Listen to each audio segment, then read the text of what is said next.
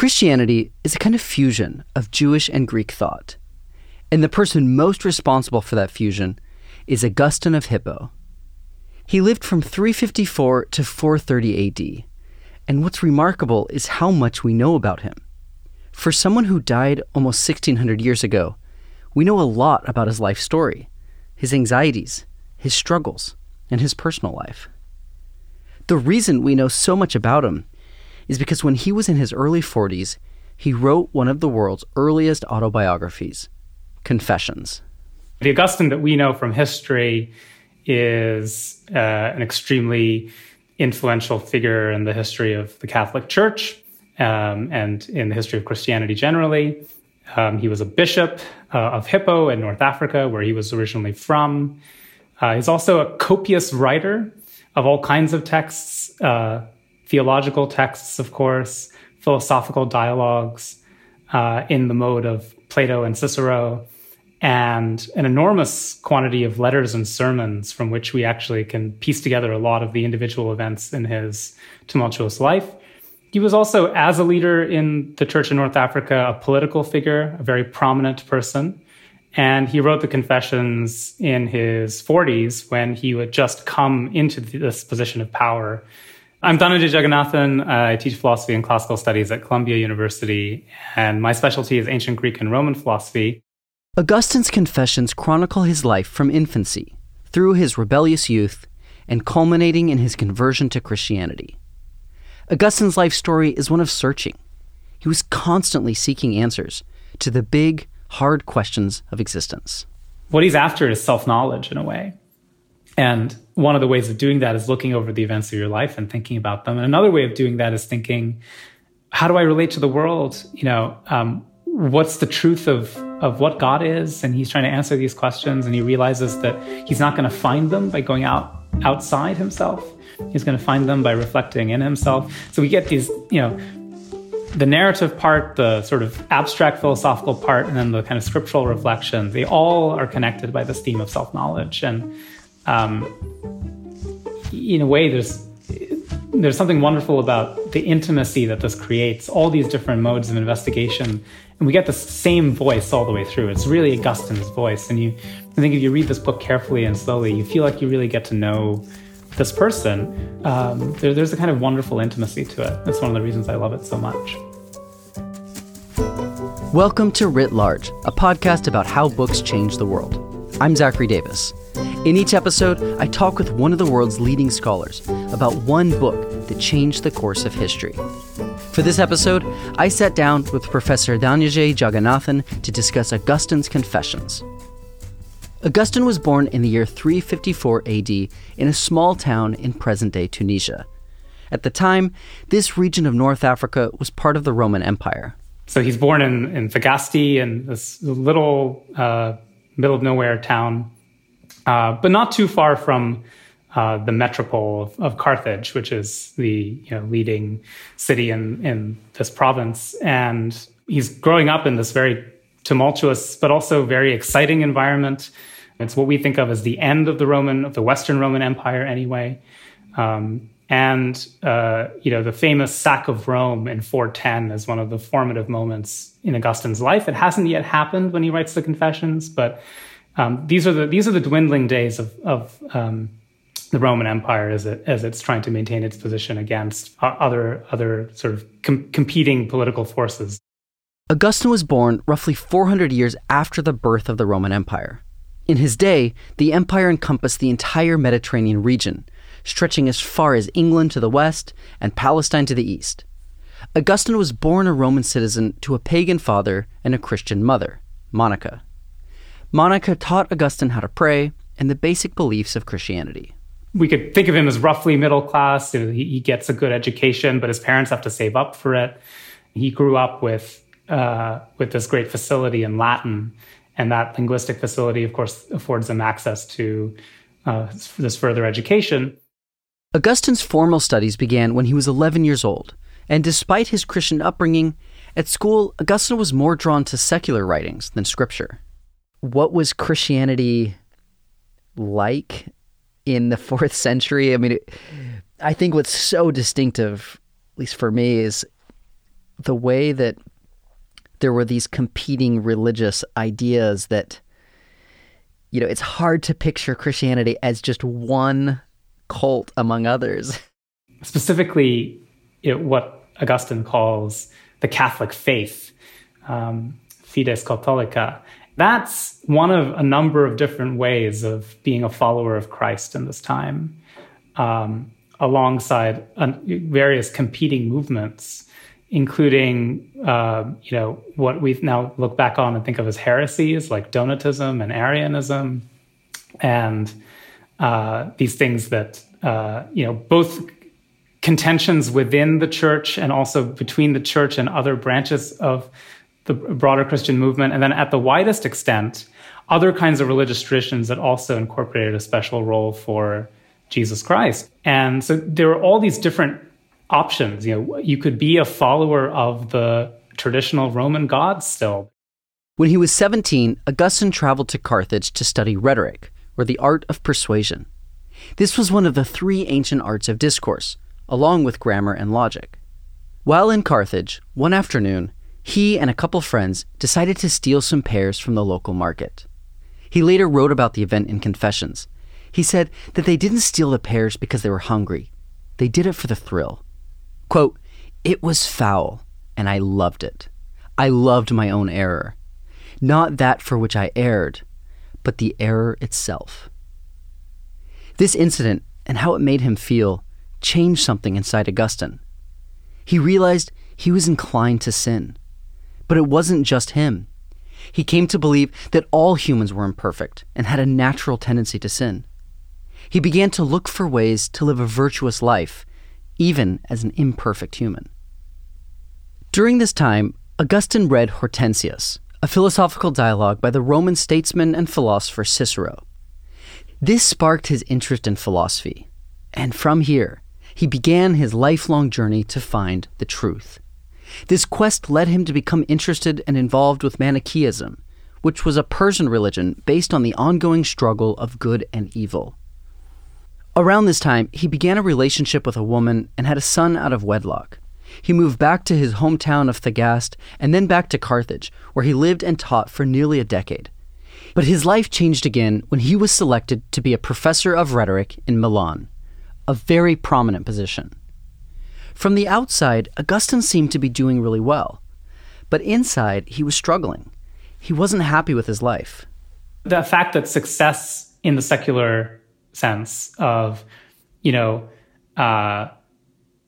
being powerful, having money, having his career go well, having people regard him, none of these things brings him happiness. And eventually he sees that something has got to give, that,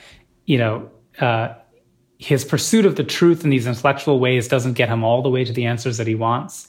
And at the same time, his personal life is kind of falling apart. It was during this crisis that Augustine met St. Ambrose, who was the bishop of Milan. In Confessions, Augustine says Ambrose gave him a more spiritual perspective on God and catalyzed his eventual conversion to Christianity. And then we get the sort of culmination of this narrative of anxiety in his conversion in a garden in Milan. He hears this child's voice saying, "Pick up and read." And what is he to read but scripture?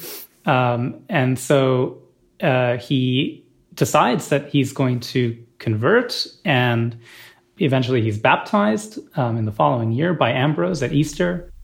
When Augustine heard the child's voice say, "Pick up and read," all he had around him was a book of St. Paul's writings. He opened the book at random and read.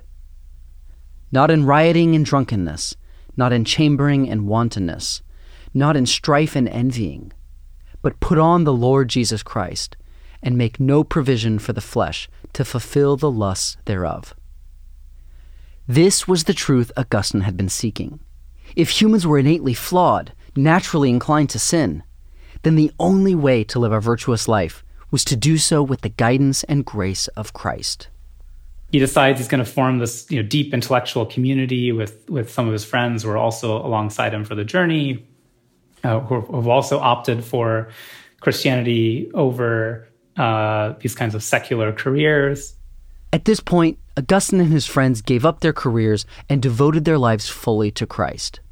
Although his journey is so personal and individual, his mother is there as part of this community, and he relates the kinds of conversations that he has with his friends and his mother. And then the narrative kind of ends with this incredible vision that he and his mother share when they're in Ostia.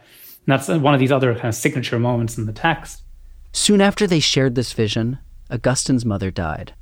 And then the narrative ends, and he begins again asking, what am I? Who am I?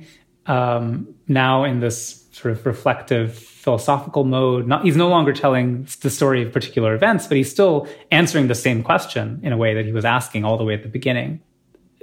The opening of the text is this plea,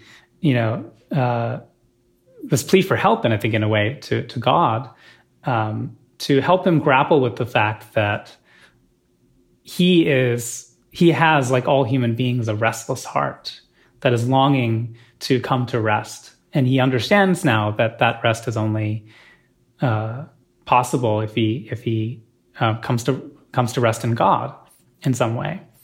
And that really structures the whole text. I think that's a really central moment. Augustine's struggle is that he wants to be virtuous, but he's dealing with the reality of sinful human nature. He turns to the Bible and the story of Adam and Eve. They were kicked out of paradise for sinning. This was the original sin. And according to Augustine, if we're descendants of Adam and Eve, then sin is in our nature, and we need Christ to help us lead a virtuous life. And one of the, I think, early shocking moments in the text is when he describes how sinful babies are. And this is one place that readers of the book just want to get off the boat. They're like, okay, I can't handle this. But if you persist a little bit, I think you see eventually what he's getting at. He's still he's saying the restlessness of the heart is present even in the unsatisfied desires of children, which they make known to us, and that we are more like them than we care to admit because we wrap ourselves in the competencies of the world. What is adulthood but learning to deal with the fact that your desires are sometimes frustrated? In fact, often, almost always frustrated, and yet that frustration, we can't just live with it. It still bugs us. We feel anxiety as a result. So this opposition of anxiety and rest or peace is really central to the whole text. And we see it in every phase. Augustine felt this opposition of anxiety and peace at various times throughout his own life. The incident of stealing the pears is the one that most people remember, where he and his band, his sort of gang of friends, steal some pears for no particular reason. And Augustine is mystified at this idea. They weren't hungry, they didn't really want them, but they did it because it felt like the thing to do. How do we understand that? And again, we get this really intense philosophical reflection. What would the human being have to be like for things like this to happen? So once he's narrating particular events from his life that he's perhaps very deeply ashamed of and asking for forgiveness from God. At the same time, he's inviting his readers to come with him on this journey of both personal and anthropological investigation, right? We're thinking about what is it like to be this anxious creature, the human being? You mentioned, he's writing this in his 40s. I'm a little bit curious, what do you think was motivating him? Like, who was he writing this for? Right. So, the question of motivation is particularly interesting because this text is unique. Formally speaking, if you just look at the formal structure of the text, the Confessions is a prayer. It's one of the meanings of Confessions. It's a prayer to God. The first 9 books is dominated by a narrative about his own life, and the last 4 books have these introspective theological and philosophical and scriptural reflections. And we might think that he's got a range of different motivations. One of them is to just figure out what he thinks, but also all the way through, he's figuring out what he's thinking about his own life. And he is also clearly out to defend himself because the facts about his life were a bit scandalous. Before he converted to Christianity and even Manichaeism, Augustine led more of a secular life. From a Christian perspective, he did some things that the church disapproved of. He had a son at a young age out of wedlock. And he was, in his own eyes, a bit of a party-loving frat boy while studying in Carthage. He's also writing this book in the aftermath of the death of his mother, which he relates in Book 9. And his mother was the central influence on his life. And there's a strong commemorative aspect to the text. He devotes a part of the book to a biography of her, not just of himself. He's thinking about how to organize monastic sorts of communities in his own context. And Christian monasticism, as we know it, is kind of getting going in various places in different ways. And Augustine is actually one of the people who is responsible for certain forms of it. Christian monks live simple, regimented lives devoted to worshiping Christ. Augustine helped outline the rules for monastic life. So a lot of the reflections from Book 6 onward, when he's talking about his friends, I think, a lot of friends who joined him in these communities, we should think about that as him reflecting on what those communities are like and how we can balance the kind of intense desire for intellectual conversation that we also see in his philosophical dialogues. How do you balance that kind of intellectual life with a life that's devoted to the worship of God? And indeed, a life devoted to things like manual labor that are going to keep the monastic community going. So all of this is in the air, and there's this incredible complexity. What we don't actually get is the next 10 years of his life or so. So he's writing more than 10 years after the end of the narrative portion. Even that narrative is very complicated and takes lots of twists and turns. And so I think we should see the complexity of that form of literary storytelling is side by side with just the complexity of his own motivations. So he's bishop when he's writing this. And does he remain bishop until his death? Yes. So and this is a very tricky position to be in because he's responsible for the pastoral care of his community and for giving sermons all the time. He's trying to maintain the political position of his particular sect of Christianity against these other options in North Africa. He's dealing with these big theological controversies. His life is dominated by his intellectual engagement with a handful of competing positions, especially Arianism and Pelagianism.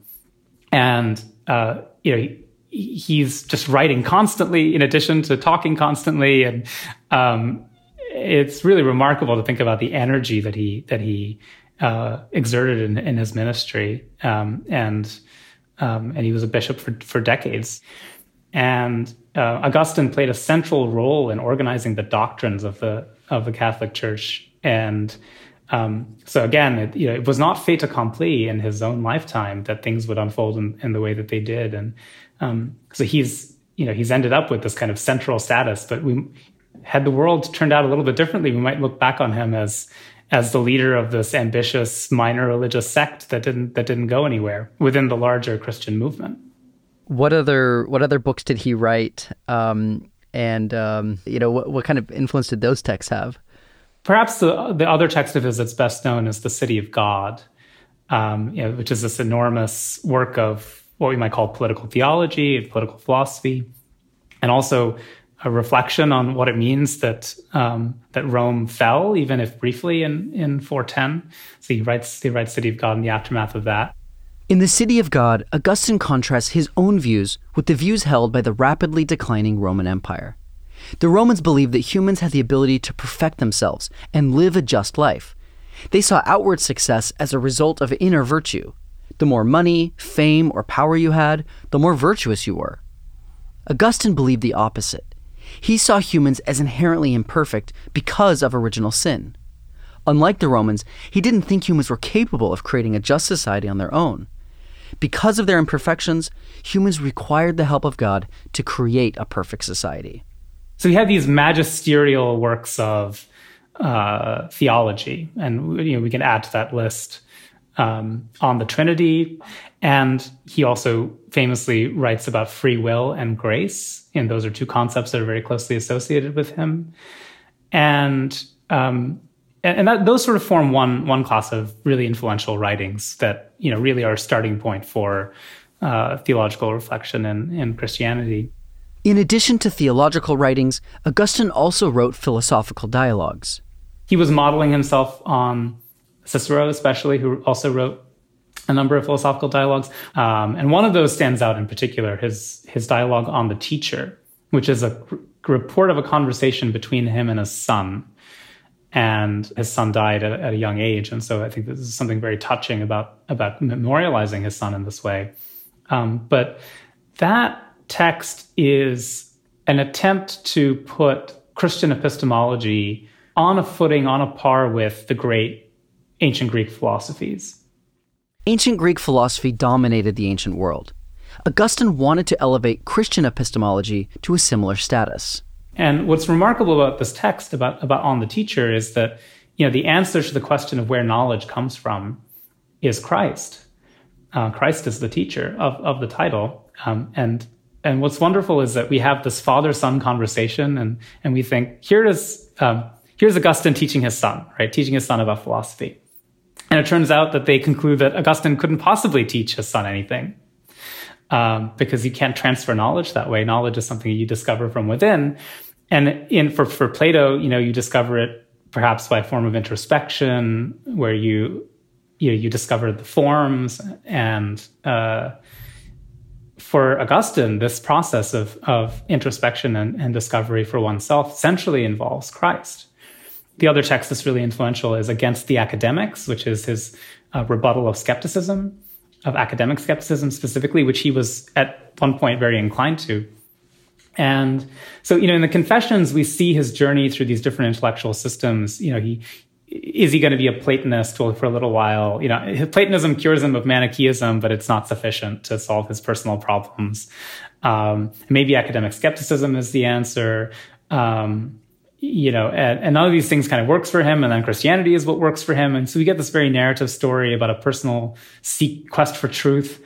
But then in these philosophical writings, we really see him grappling with the details of these views and showing himself to be, I think, one of the great ancient Greek and Roman philosophers, part of that tradition as well. Perhaps the most important legacy of Augustine was this synthesis of classical philosophy and Christian theology. Augustine tells us himself he's seeking a single truth.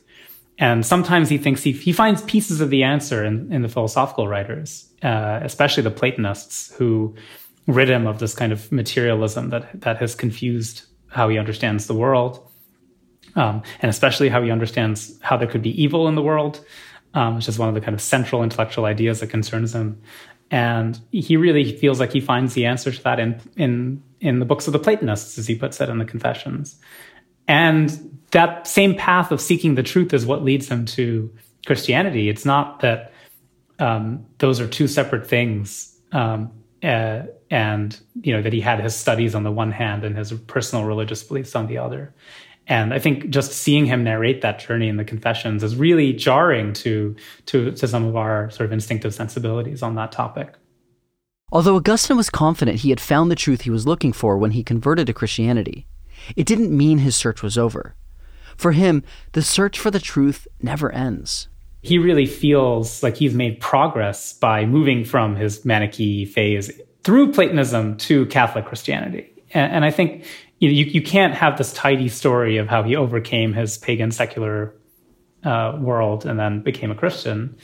And I think part of that is, really grappling with the last 4 books of Confessions, where he has all these questions still. Christianity hasn't solved the problem of time and memory, or the problem of how to read scripture correctly, or what the creation of the world has to do with our everyday lives. All these things that he goes into in the last 4 books are questions that are not doctrinally settled for him, or even settled as matters of faith. And so he's still a seeker after truth, even post-conversion. And part of his seeking the truth involved these sort of pagan philosophical views. So I'd like to move now to the influence of this text and the influence of Augustine too. What's the legacy of Augustine the man and Confessions the text? In Confessions, we get something that has tendrils of influence that reach in all kinds of places. So, I'm most familiar with his influence in the history of philosophy, which is dramatic both for, resolutely Christian authors like Aquinas, who are also doing theology, But, for someone like Descartes, who's trying to inaugurate a new method of doing philosophy, well, where does he get it? He gets it from Augustine in important ways. And so, there's these narratives of modern philosophy that, they begin with Descartes. But so, there's this incredible influence. Wittgenstein begins the philosophical investigations with a quotation from Augustine that he I think purposely misreads, interestingly.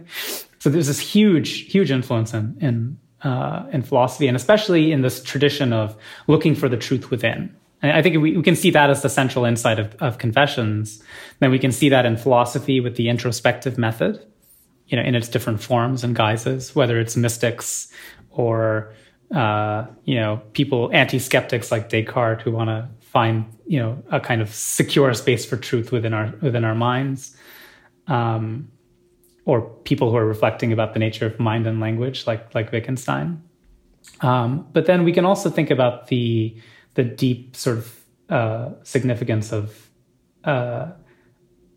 someone who's willing to marry sort of personal reflections with theology. So, not just asking abstract questions, what does it mean to be a human being, but describing his own anxieties. And I think this idea of the human being as an anxious creature, this is in the modern world. We think about Freud and other 20th century figures who are really concerned with this idea as well. I think we can find some of the roots of those ideas in Augustine. And then even if we just confine ourselves to the church, there's always been a place for Augustinians in theology and in different. If you think about the reformers, or in different phases, people have gone back to Augustine to kind of recover a certain. Not just this idea of the human being as an anxious creature in need of God's grace, but, very centrally, these ideas about what freedom is for us as the kinds of peculiar mortal creatures that we are. I think the whole idea that we are free and that we have a free will owes more to Augustine than maybe any other person. I don't think he's the inventor of modern subjectivity, but he might be the inventor of modern freedom in some important ways. Because it's a way of recognizing that we are both free and bound at the same time. And that I think that idea that, yes, there are these other forces that impinge upon us, but there is a kind of freedom that we retain nevertheless. Augustine's notion of freedom extends beyond just a Christian interpretation of how our imperfections are a result of original sin. Freedom was thought of as a political concept, right? It was this binary of free and slave, that you were free when you had a certain social and political status. And the transposition of that into psychology, moral philosophy, theology, of thinking of our freedom of choice as kind of where our status comes from, or something like that. It just informs so much of I think ways of thinking about human beings. Again, even absent all the theology. So that might be the single most influential legacy of Augustine's thought in general. And I think what's wonderful about the Confessions is that we see that he didn't just speculate that view into existence, that he came to that view sort of through this process of trying to seek the truth in his own life and overcome his own personal struggles. And so if for instance we want to criticize that view of freedom, we can wrestle with Augustine as a person and not just as an originator of these abstract ideas. And I think that again is a powerful reason to go and read the Confessions. So from what you suggested, it sounds like at the time or previous, sort of the previous ideas were you either were sort of a full free citizen and, could act in certain ways in a political community, or you were in bondage in some way, whether kind of a full slave or, gradations, I'm sure, but that freedom essentially was something granted to you externally, something provided by the political body that you were part of. But that another different way to think about freedom is that human beings are always free because within any given circumstance, there is a choice that can be made. I think what's really fascinating about Augustine's own view is that it makes space for the idea that there are that there's also something essentially unfree about us, that, the combination of that freedom and that unfreedom is the anxiety, the restlessness of the human heart. And that's because, here's a modern framing of that idea, right? The feeling that people have that they're overwhelmed when they walk into a supermarket. And you think, what's bad about this? You have all the choice that you want, right? All these options are available to you. You have the most freedom. Why aren't you happy about that? And what people find is that they don't like that. They might like to have fewer choices so they could make better choices, or just spend less time worrying about it. And I think that that's a kind of insight that we really find in Augustine, that, we find ourselves with our capacities inhibited or damaged in some way. And for him, there's got this really deep theological explanation that we get from Scripture, from the idea of the fall in Genesis.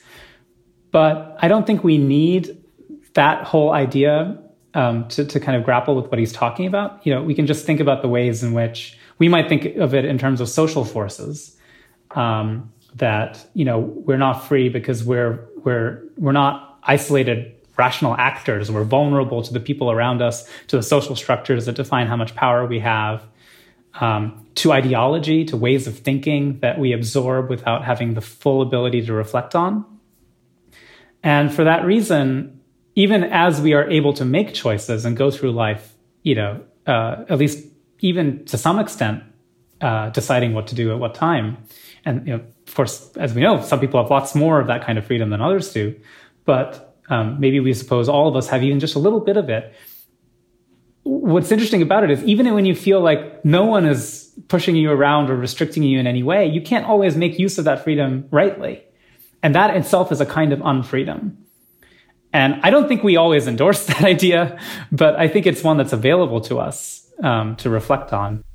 Throughout his life, Augustine intensely grappled with what it means to be a human being. He faced the difficult, eternal questions that plague all of us. He experienced firsthand the limitations of outward success on internal happiness and virtue. Augustine empowered his followers and the world by lifting the burden of striving towards human perfection. He boldly embraced our human imperfections and offered a way to live and work with them. Why is it that we are so anxious? And Augustine has got a really interesting set of answers to that question. And as Confessions is a sort of personal account of his own grappling with that. And in a way, the function of an autobiography is, of course, not just to find out a set of facts about a person's life, like a history. There's always some ideological purpose lurking there. And I think Augustine's is really interesting, that he's revealing these things about himself because he wants to give us the tools to think about our own life and to see, oh yes, I too, have that anxiety. Maybe I should go on the same journey of truth, of pursuit of the truth that Augustine is recommending.